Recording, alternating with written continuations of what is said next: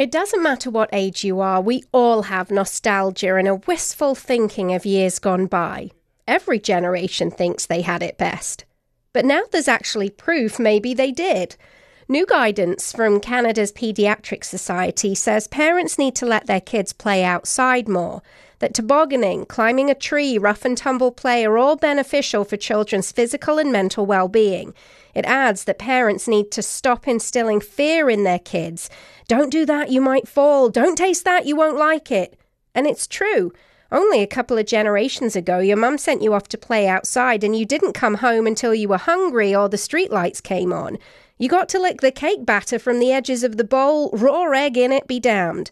Sure, there's risks, but life in general comes with risks, and we aren't teaching our kids anything if we don't let them figure that out. Kids already spend enough time on screens. It's time to take off the bubble wrap and send them outside. I'm Sarah Mills.